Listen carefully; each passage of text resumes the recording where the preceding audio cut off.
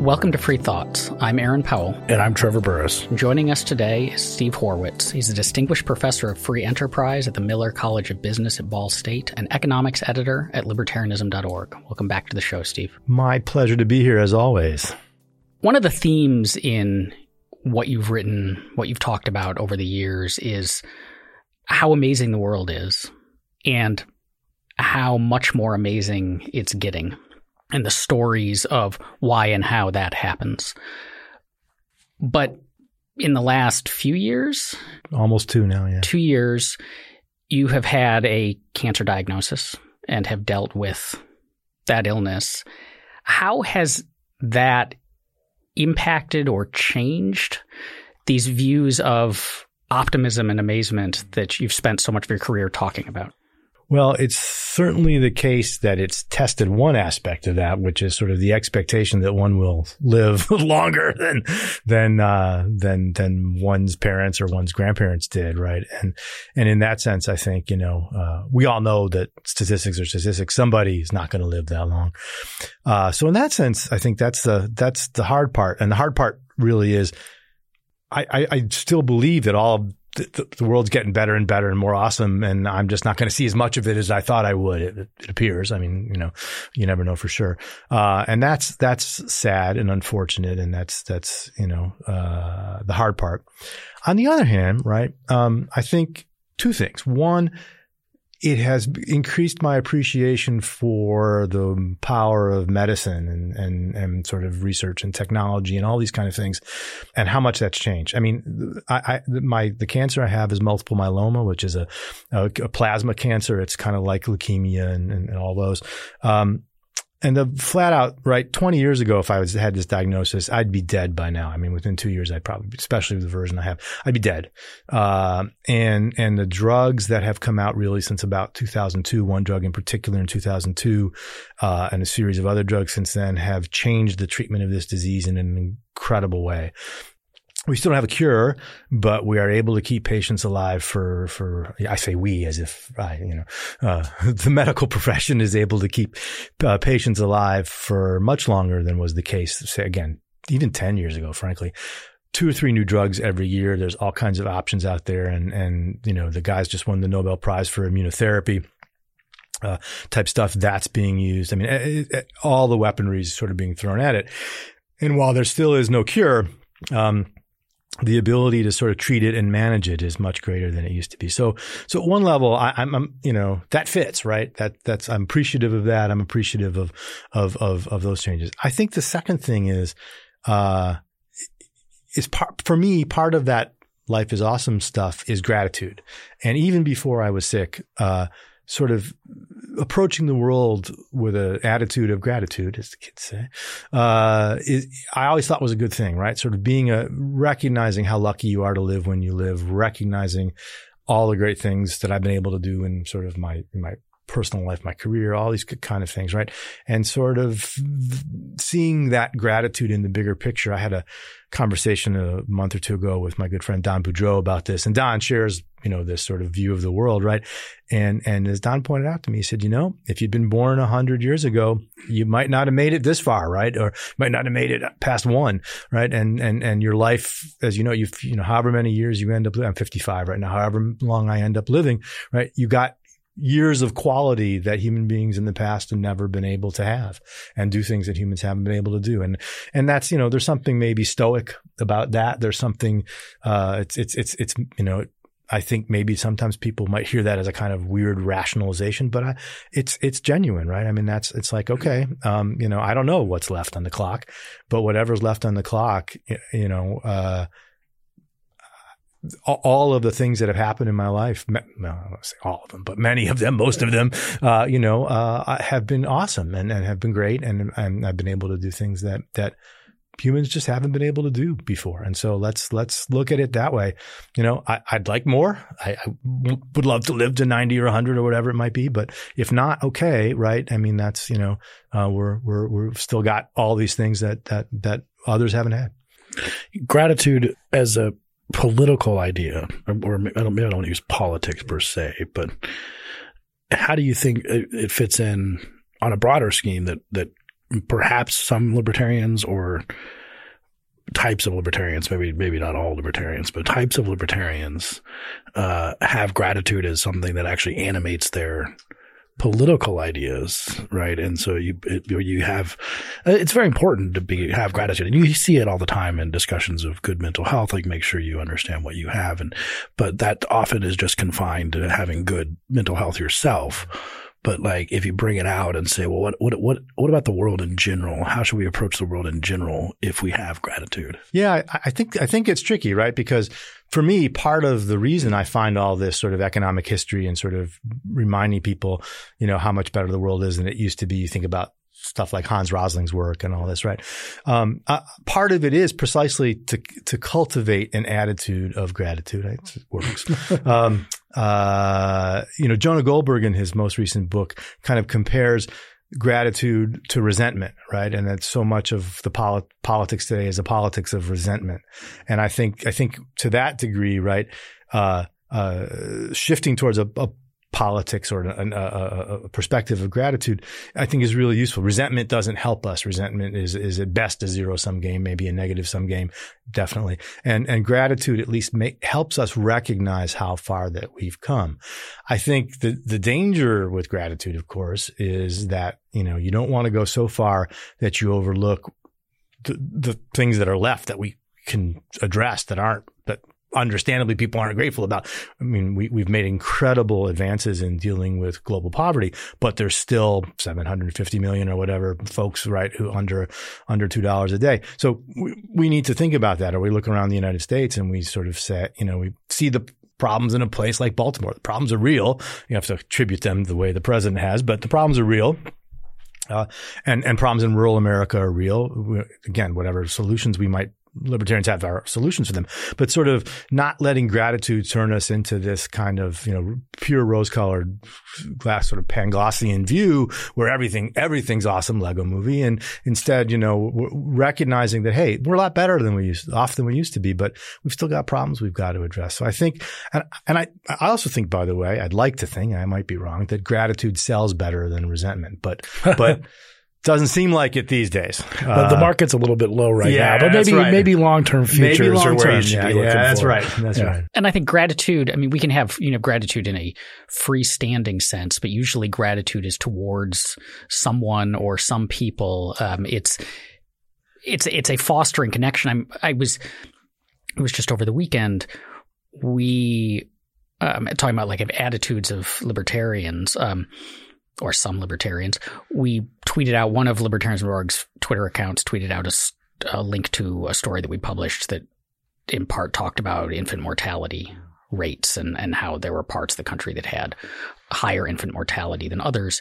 And someone replied to it saying, this isn't about, like, the state shouldn't do anything about this, therefore it's not worth talking about. And that, because, as libertarians, all we care about is like what the state should do or not do. And then anything else is just kind of off the table or meaningless or, like a waste of time. And that struck me as just a rather unfortunate view of the world. Yeah. But it's also that kind of like, we should care. Part of the thing that motivates what all of us do is because we care so much and because we have the gratitude towards others and comes with then wanting to repay them for that, to make things better for them in the way that things were made better for us. The, kind of cheesy phrase of pay it forward, but like that should be an animating principle of so much of what we do. And we shouldn't just cut that off when it comes to like, the state. Right. Right. And I also, I think it's weird, right? It's sort of the politics of gratitude is not necessarily gratitude toward particular people, though it can be, Norman Borlaug, for example, right? Or someone like that, right? But it's a gratitude about institutions, about sort of, gratitude toward being in a place where mostly the rule of law still holds, right? And sort of those sorts of things, and sort of saying, right. The reason why I've had 55 years of awesome life is because I'm in a place where that's possible, where people are sufficiently free anyway, right? And I think sort of appreciating that, and also, the infant mortality example is a great one, right?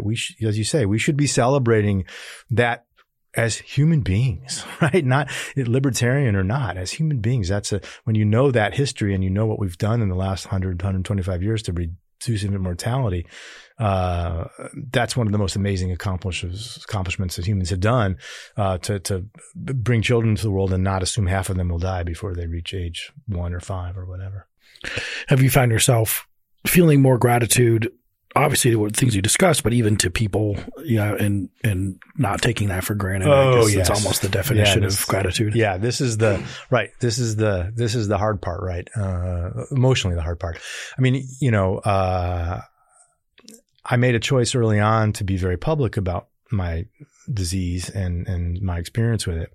And the sort of outpouring of support and love and sort of feeling like you've got that army behind you on Facebook and wherever else is just incredibly important. Everyone says this, it shouldn't take something like this, right? You shouldn't have to, you shouldn't wait till your funeral for people to say nice things about you, right?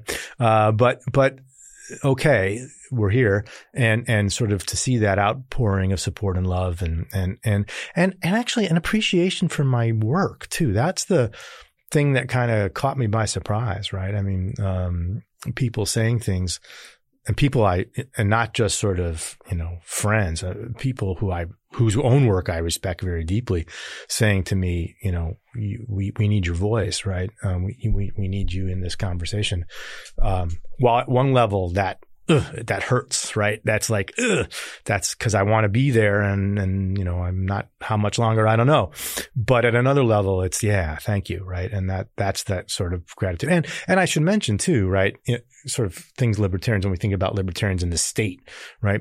We can't forget civil society and the rest of the world.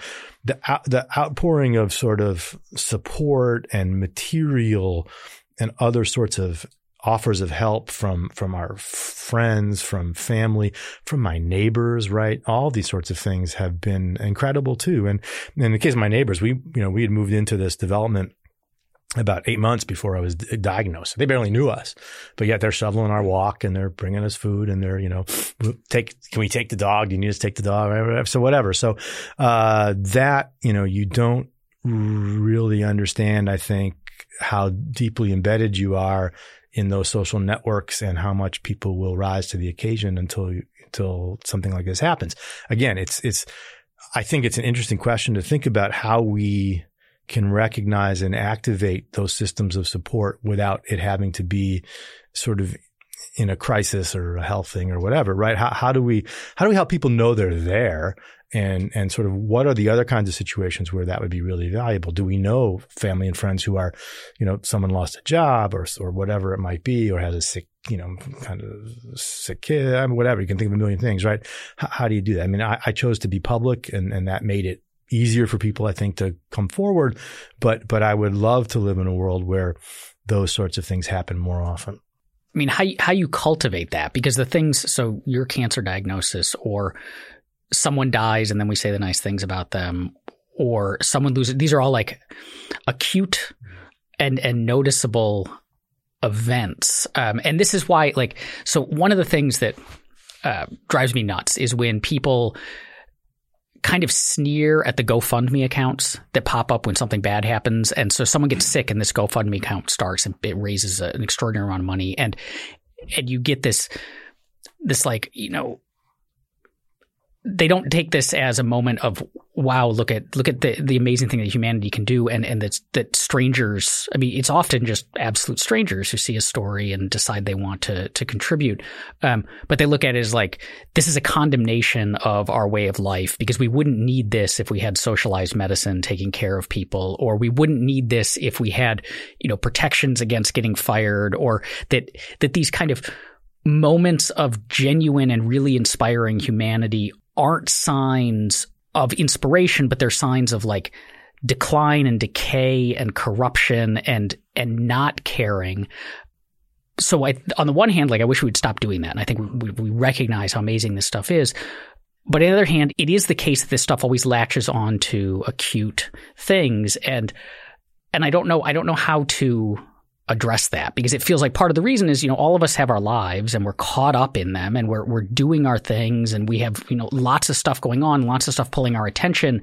And so we're not, and I don't think this is a condemnation of us. It's just like we don't have the mental space to be kind of constantly thinking of the welfare of everyone else until there's an event that then makes it very clear, and then we just shift our focus. Right. And I don't know how to do it either. And I think you got to the real problem at the end, which is our ability to get out of our own lives. Right. And in general, the Adam Smith point being we pay much more attention to the cut on our finger than we do to the death of a million Chinese, right? Until even when it's in our face. Interestingly, right, the transaction costs of actually helping the million Chinese are much lower than they used to be. We can in ways. And they get more help too. Yeah, like they get after more help. the earthquake, the tsunami in 2004, it was unbelievable. Yeah. So I don't know how to do that. I mean, I think it's an interesting challenge to sort of think about whether there isn't a kind of platform economy type way of doing this where we, GoFundMe is, as you say, acute, right? It's for specific things. But imagine could someone create something that was the equivalent for particular kinds of problems that people might face, but not specific ones that have arisen yet, right? I don't know. It's an interesting question. Insurance? Yeah. Well, insurance can't love you in the proper way. I do want to make one comment about, maybe it's obvious, particularly to sort of libertarian listeners, but the sort of condemnation thing, right? If you've ever dealt with the bureaucracy, the government bureaucracy, whether it's healthcare or whether it's, whatever, right? You want to talk about not being treated like a human being and sort of, if the argument is the fact that we have to fund these things on the fly through GoFundMe somehow speaks to our lack of, humanity, that we don't have these problems taken care of by the state. Come on. The reality of what happens when we do try to do those things through the state is way more of a condemnation of us as human beings, right, than the fact that we have to do this, these other kinds of ways. It also strikes me that, I'm a little bit of a cynic. I would say I'm a realist, but that's what cynics always say, right? But I also constantly tell people that to be, at least I think, the right kind of libertarian actually requires a significant amount of faith in people that a lot of people on the other side of these debates just simply don't have, right? That there's enough care out there, that there's enough attention, that there's enough people who be willing to fund, if we did away with all state-based, medical treatment pods or just, cooking dinner, as you said. I find sometimes when people say we have to, people won't be nice about this and I don't expect them to give to charity. I think in their mind, they never give to charity. And then they extrapolate to, or there's like, everyone will cheat on this. And I'm thinking in the back, they're going to game the system and they're going to cheat on this. And I'm thinking in the back of my mind, do you do that all the time? Is that, are you just extrapolating from your own behavior? So I think, finding people to be, cynical about how, much attention they can have or whatever, but also that when push comes to shove, caring, good people can do a lot on their own. I think that's right. And I think, we don't have enough confidence in you to care enough. So we're going to boss you around and make sure that that you have to care. And we'll put care in some quotes there. Right. Yeah. No, I think that's right. And it is, I sort of one of the great things that has come out of this for me over the last couple of years is precisely this, right?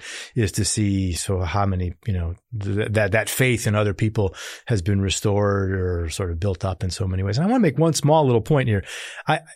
My neighbors have been incredible and we're in this development about 35, 36 houses and all that. And I looked at that New York Times, graphic that came out a while back that broke down the 2016 election down to precincts, right? It was terrific.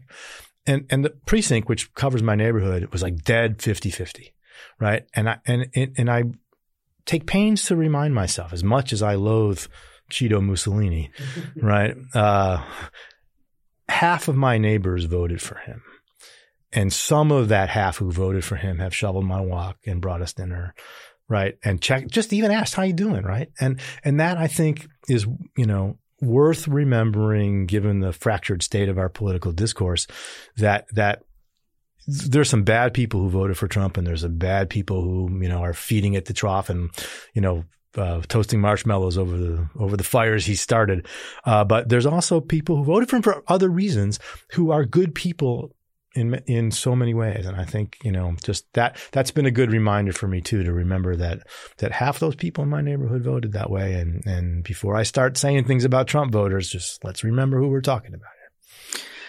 When we were chatting in my office earlier today, and you mentioned this briefly, but the role that social media, and for you particularly Facebook, has played in this, was both really interesting, but also one of these things where that was an avenue for support, an outlet for expression that didn't exist 20 years ago. That, you could have written and received letters from people, but not the same. BBSs. Yeah.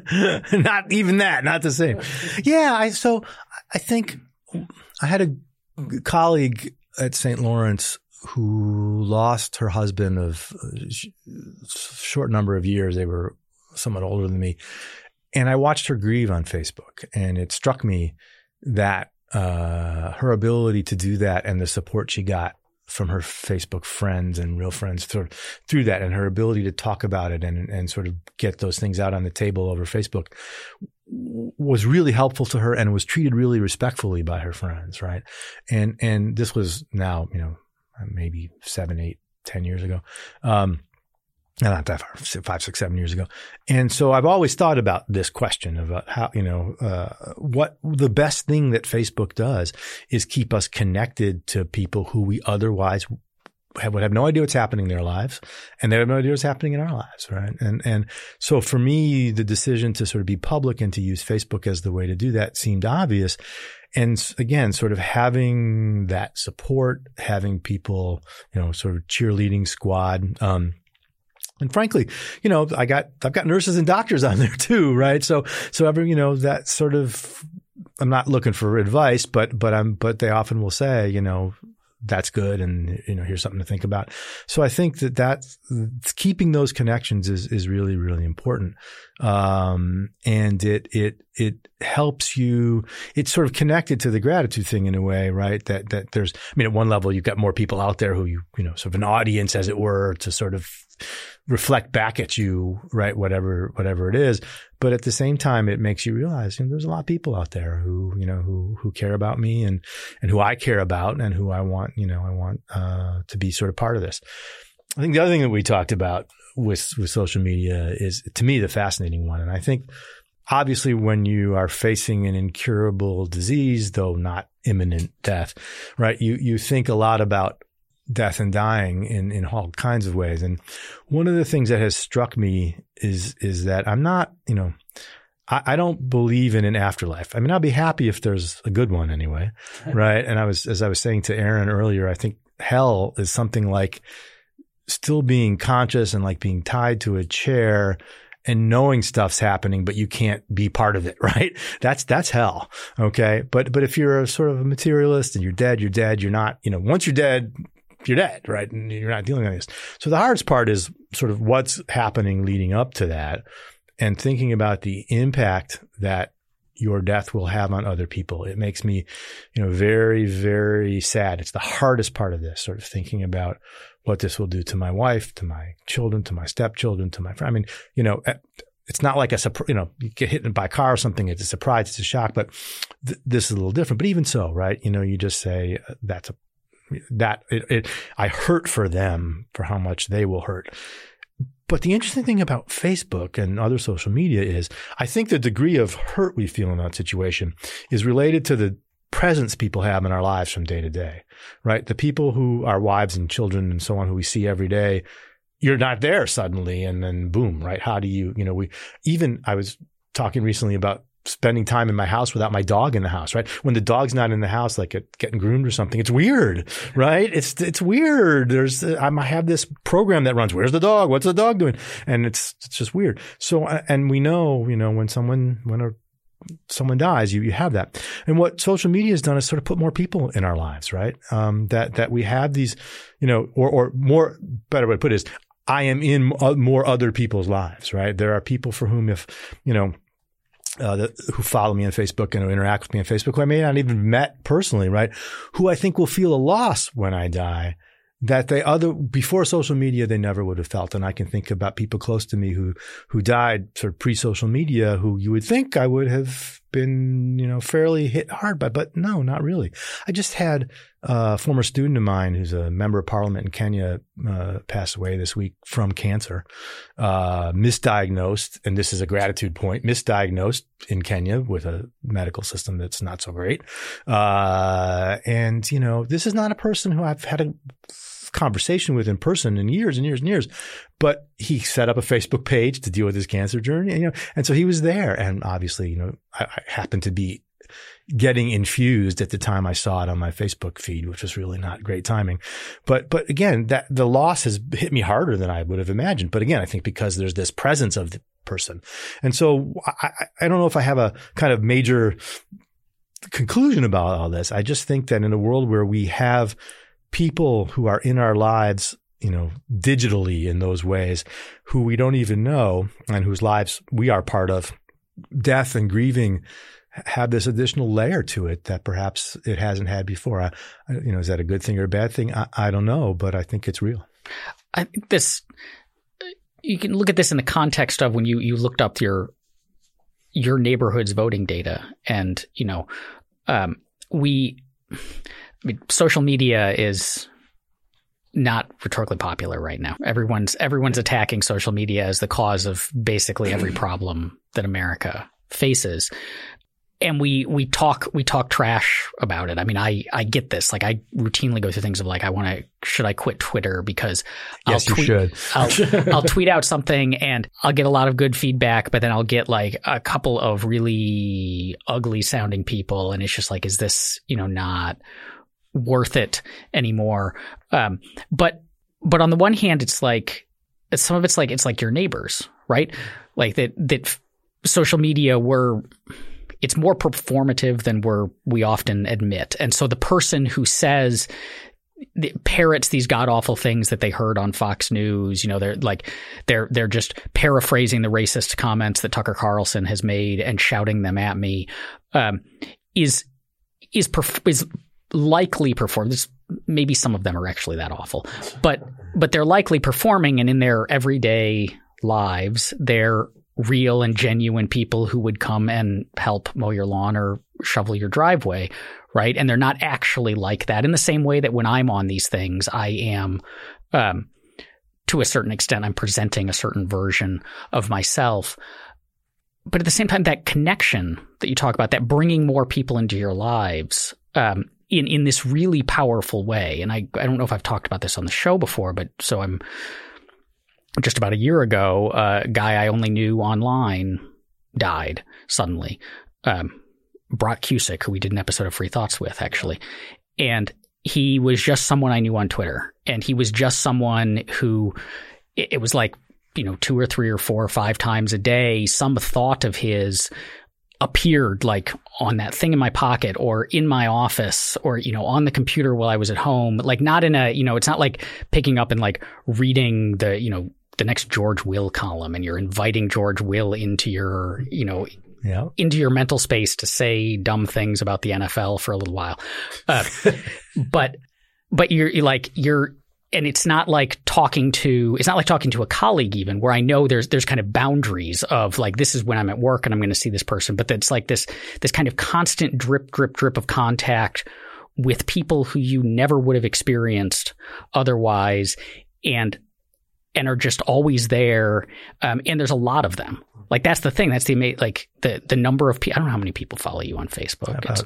I have 5,000 friends and almost 6,000 followers. So as I check. Quite a lot more than you could like possibly know in any meaningful sense in real life. But they're all there, and you are there, and this is fostering these connections that, even if they're colored through this performative angle, at some point, if they go on long enough, become really genuine. And that genuine connection that is like contributes, I think, something really valuable in this like expanding sphere of human concern, because these are the people who, when Brock died, you contribute to the GoFundMe campaign, and it's because of these like real connections. And I think there's something lost when we just look at it as, because when he died, it hit me much harder than I thought it would, that just this kind of constant drip, drip, drip just stopped.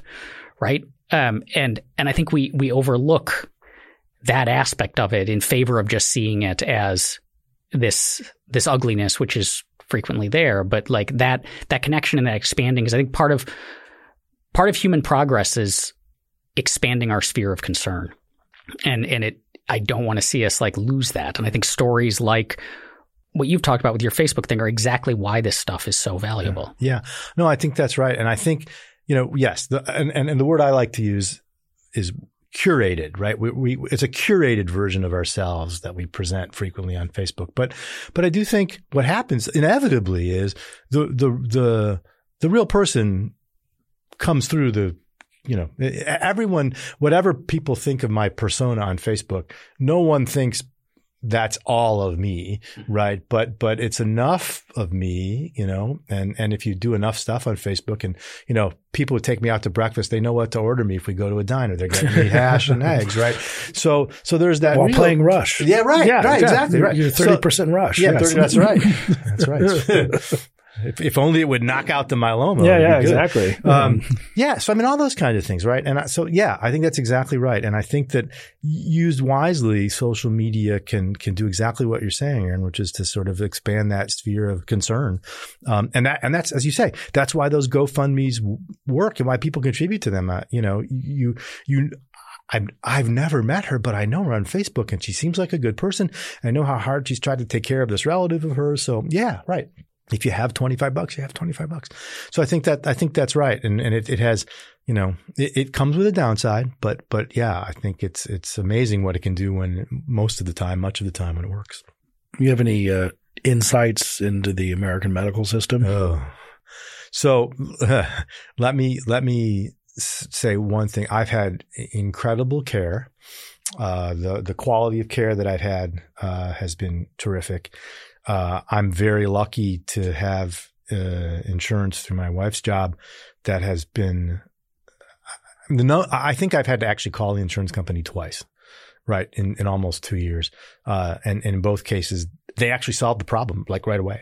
So I won't do a pitch for them, but so in that sense, I haven't had those battles.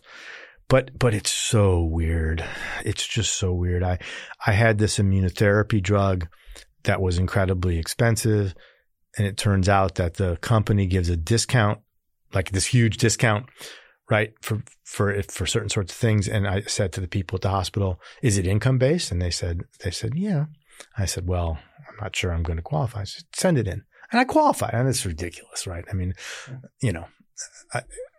there was another case where and this sort of notion that prices have any meaning whatsoever in this system. I was on another drug briefly. Might as well be monopoly money. I'll have 37 units. Right, exactly. Yeah. No, that's exactly right. Right. So I was on this other drug that I couldn't keep taking because it was making matters worse rather than improving them. But it was like, okay, again, huge copay on it. And then it turned out that there was another program they had that would pick up the copay for you. And again, will I qualify? Well, it turns out I do. So, it's like, what? This is just insane. And the other, my first hospital stay back in November of 2017, I actually saw on the online system the internal bill that the hospital sent the insurance company before they, negotiated, right? And it was that's a large number. Okay. And then I saw the later number. I'm like, okay, what does this number mean now? Right. And then I get a bill for like part of my deductible. Right? Like, so I'm paying this. You guys agreed upon this, but the actual cost you claimed it was none of those numbers make any damn sense. And so, the idea that you go in and you get treated and the doctor says, here's what we're going to do this, the decision about sort of what treatment to take on, right, is almost never discussed in financial terms. It's just assumed that whatever treatment it is, insurance will cover it, right? And sometimes, you got to convince them, right? But that, it's hard with a disease like this, with something like cancer, right, to sort of say, Well, wait, we should be asking those questions. Especially with multiple myeloma, as I said earlier, there are multiple treatments available for this thing. And there's a sort of, a protocol and a kind of sequence that if one fails, you do this. But there's options. And I've always had options presented to me. In fact, I recently got a second and a third opinion. And shockingly, the transplant specialist said you should do a second transplant. The clinical research guy said, well, I've got clinical trials, right? And my oncologist, who's, sort of a community hospital person, says, let's keep going with the standard chemo. Shocked, right? But sort of figuring out, all right, well, but what do you do with that, right? And then the question becomes, should we have financial considerations here? What are all the trade-offs and things? And so I think for me, so that's the absence of any discussion at all about cost. And then to recognize that the numbers people throw around just are meaningless. It's just crazy. It's completely crazy. So that's a problem, right? And it's a problem clearly I can't fix, and I'm lucky to have really good insurance where it hasn't been a problem for me. But the other thing that has struck me is how much, and I'm not sure this is a uniquely American problem, but how much you end up having to rely on expertise. And you're buying in, what economists call an experience good. You don't know what you get until you get it, right? And so here, as I was saying before, I got 3 doctors telling me 3 different things. How the hell do you decide what to do, right? And how do you triangulate that situation? And I'm a smart guy and I'm sort of struggling with this. And I just, I sort of look around and wonder how people who just, for whom this is overwhelming, deal with this. One of the first conversations I had with my oncologist, in fact, the first conversation I had with her, included a brief discussion of the life expectancy numbers for multiple myeloma patients. And the numbers she told me were a little lower than I'd been hearing from other people. And I had this look on my face, and she kind of waved her hand. She says, remember, right, 2 things. One, these are numbers from people who were diagnosed years ago, right? We don't know for sure what it's saying. She said, and second, you're young. People tend to get this disease when they're older than you. They already have other stuff going on. So there's a lot of low numbers in there that are dragging down, the median. I said, it's just like infant mortality, life expectancy, right? But in reverse. And she says, yes. Right. And so okay, I can understand that, right? In a way that, as a friend of mine, I told that sort of friend, said, wow, you have a statistically literate doctor? That's pretty rare. I was thinking that exact same thing. She is. When we libertarians, Cato, when we talk about healthcare, I a couple of weeks ago listened to a talk our colleague Michael Cannon was giving to some people and talking about free market healthcare, and this question of, because we're always saying introduce price considerations as a way, like healthcare is wildly inefficient in certain ways, or we spend probably more than we should, or we buy a lot of care that doesn't actually help us. And the problem with that is that all these crazy numbers that you talked about are basically hidden. We just pay a deductible and a premium and that's it. And so we don't think about this stuff. And so you might very well be like, I was told to get a transplant and to do clinical trials and to keep taking this stuff. Why not just do all 3? We don't have a reason. But the response to that is, when you introduce the prices, so if you were put in the position of there's 3 treatments in front of you, this one is likely to be 10% less effective than that one, but cost 20% less. This one has this sort of expectation, but that and you're facing cancer diagnosis. This is a tough thing. How it's not like when I go, online to shop around for cell phones, and if I screw up, then I just have a crappy phone for 2 years until I can talk my wife into letting me buy another one, right? So that mental space, how would you even begin to address those kinds of things? I'm not sure it's all that much different than where you are without prices. Only at least you have something here to sort of figure out, right? Is it worth the risk? Is it worth the cost? I mean, people can tell me, here are your treatment options and here's the odds and here's this and here's that, right? But one, right, those are all averages, so who knows what's going to happen. And this particular disease comes in various flavors, so it matters which one you have. So, I'm not sure it's that much worse than it is now. at least, but the hope would be having those things priced. It's not so much that the consumer is going to have to make those decisions, but having those things priced enables producers to sort of be more efficient and effective with the kinds of things they develop, right? I mean, this is the thing, right? So a quick story. The textbook I use for teaching intro in the chapter on demand curves has a question in the back that I've always assigned to students that says, basically the question is there a substitute for chemotherapy, right? Is the demand curve for chemotherapy vertical?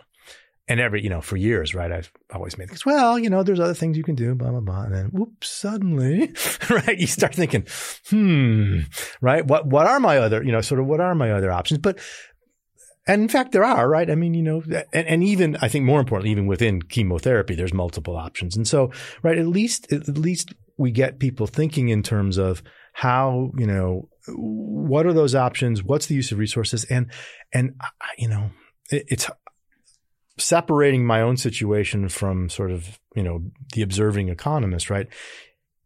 It is true that we spend a lot of resources on end of life stuff that, you probably can't justify, right? I mean, at some level, from a strictly sort of economic efficiency standpoint, you can't justify. But tell that to the patient, right? Yeah. And now I'm the patient, right? And I get it, right? I mean, if someone comes to me and says, well, we can try this new drug, experimental drug, it might get you another year. What am I going to do? Right. And odds are I'm not one. I don't even know what the trade-off is, right? Insurance company's the one making that decision, right? But it's hard to say no to that unless you're really at a point where you think, I just don't want to. I mean, I think I can imagine being at a point where the side effects are so significant where I'm like, no, you know what? I just don't want to live. I can't. My quality of life has deteriorated so much that no. I understand why people stop cancer treatment now in a way I never did before, because I'm. As you guys have seen today, I'm extremely fortunate to have really high quality of life right now, right? I mean, I'm not in any pain. I don't have any other organ issues. I got cancer throughout my skeletal system, and I got no hemoglobin, but, I'm severely anemic, but I can do stuff, right? And as long as I can do stuff, let's keep treating it and let's keep doing these things. If it gets to the point where the treatment is going to really destroy my quality of life, then you got decisions to make, right? But I think it would be helpful if those decisions were priced and we really understood, what is it that we're giving up to get you another X months or 1 year or whatever. To be honest with you, I dread that moment. There's things I dread. I really dread that moment where a doctor says to me, you know what, and we can do this, but right. And I don't know what I'll do. It's going to depend on where I am and how I'm feeling in that particular context. It seems that with these treatment options, one of the issues that comes up when we talk about doing single payer healthcare or education, I would say too, is this idea that we know, or more specifically, the doctors know what the right answer is for treatment. So it's really just a matter of being like, you have X, that calls for treatment Y. And so I think people are thinking about a lot of medical care, like you break an arm, that does call for treatment Y, I guess. Maybe there's some variance in there in terms of whatever, but it calls for treatment Y. Let's assume it's not surgery. You set the bone and put a cast on. There you go. And they'd be like, okay, cancer requires treatment Y and all these things, which I think is a huge, the way you've been talking here, it's one of the myths you have to dispel to try and get over with how we could provide medical care privately.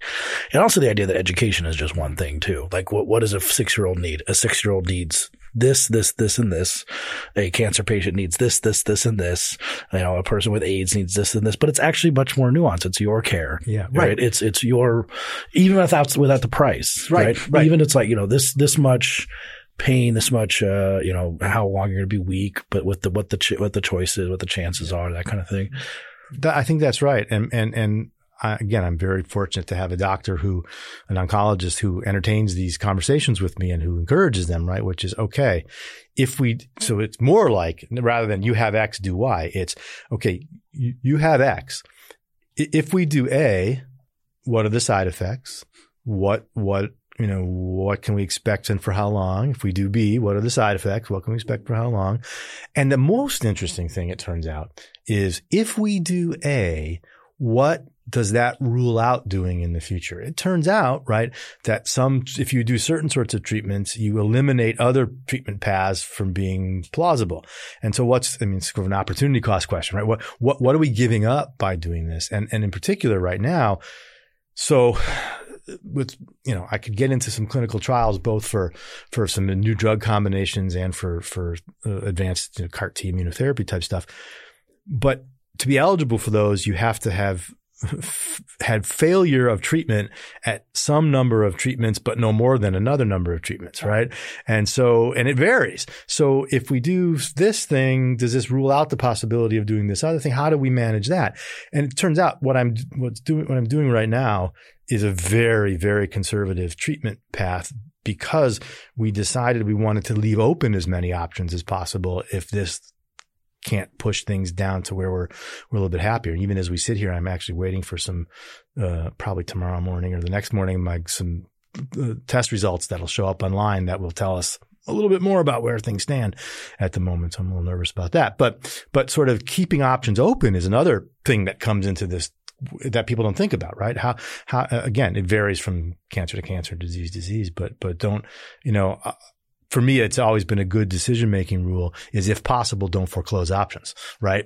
And so here we go. Don't foreclose the options here by taking a treatment that might have the promise of being more effective, but if it fails, now you boxed yourself into a corner and you don't want to do that, right? So that's another part of the story too. Do you have any advice, both life advice and if anyone finds themselves having a cancer diagnosis? Yeah. I think two things. You have to pretend that you don't have it. In some ways you have to pretend, you have to do your best to be the you've always been. So for me, doing stuff like this, right? Working, traveling, getting into the office. And again, I'm lucky to have a doctor who totally gets that in general, but about me in particular, right? And sort of every time I do stuff. I've been busy today. I flew out here. We walked to lunch, all these sorts of things, but I'm feeling pretty good, right? And I think it's because I'm doing the things that I love. So I think that the first piece of advice is, if you let it take over your head, you're not going to do as well. The one thing that every nurse and doctor has said to me, when they meet me and sort of get to know me, is your attitude will take you farther than it would for other people. So I think there's that. I think there's sort of, and the best days are the days you forget, the days where you go through the day and at some point, like in the afternoon, you suddenly realize, I have cancer, right?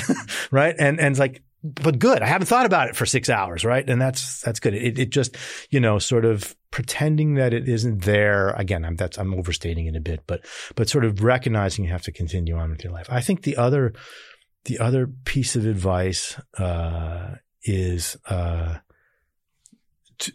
gratitude stuff, right? It's better when you do it when you're not sick, right? And so, I had been, even before I got sick, I had been trying somewhat intentionally to be more conscious about saying thank you to people and sort of appreciating things that people have done for me and all this. And one of the interesting things about that, by the way, is it buys you this tremendous store of social capital. And when you screw up, right, people are incredibly forgiving of you when you screw up because you've always been the other guy, right? But I think sort of recognizing that and sort of taking on the illness with a kind of spirit of, okay, I'm not going to sit around and moan and complain about how terrible things are. I'm not going to be that guy who you say, how you doing? You say, well, let me tell you, here's all my problems, right? No, you can't. And you need to find things to live for. I think in Facebook, I called this the Princess Bride question. If you remember this scene, right, where Billy says, what you got to live for, right? And you should have an answer to that question. And I think if you have an answer to that question, you will find yourself sort of, being able to take things on. I had one other thing too that I was thinking about this week, and I'm guilty of this. We often use the language of cancer warrior, and it's a battle and all this sort of stuff. And that's not wrong. Okay. I mean, I'm constantly battling my own body in a way that is not enjoyable. But the reality of the lived experience is at least as much roll with it, right? Which is, okay, here's what you need to do, Steve. You need to go to, get infused every week and take this pill and go to this appointment. Okay, that's what I'm going to do, right? Don't, take every pill, go to every appointment. Okay, your numbers came out bad. We got to change treatment. All right, what are we going to do? Let's figure it out. Let's roll with it, right? Because I think if you approach it too much as a battle, you start fighting that too. You start fighting the things that can help you instead of fighting the things that are hurting you. So I'm always careful about those war battle soldier metaphors, even though I kind of like them in some level because it feels that way at times. But it's roll with it. All right, what do we do now? Tell me what I need to do to take the next step to get better.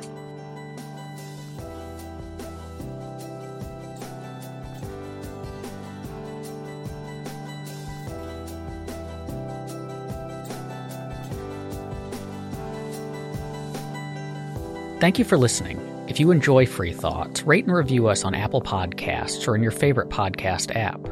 Free Thoughts is produced by Tess Terrible and Landry Ayres. To learn more, visit us on the web at www.libertarianism.org.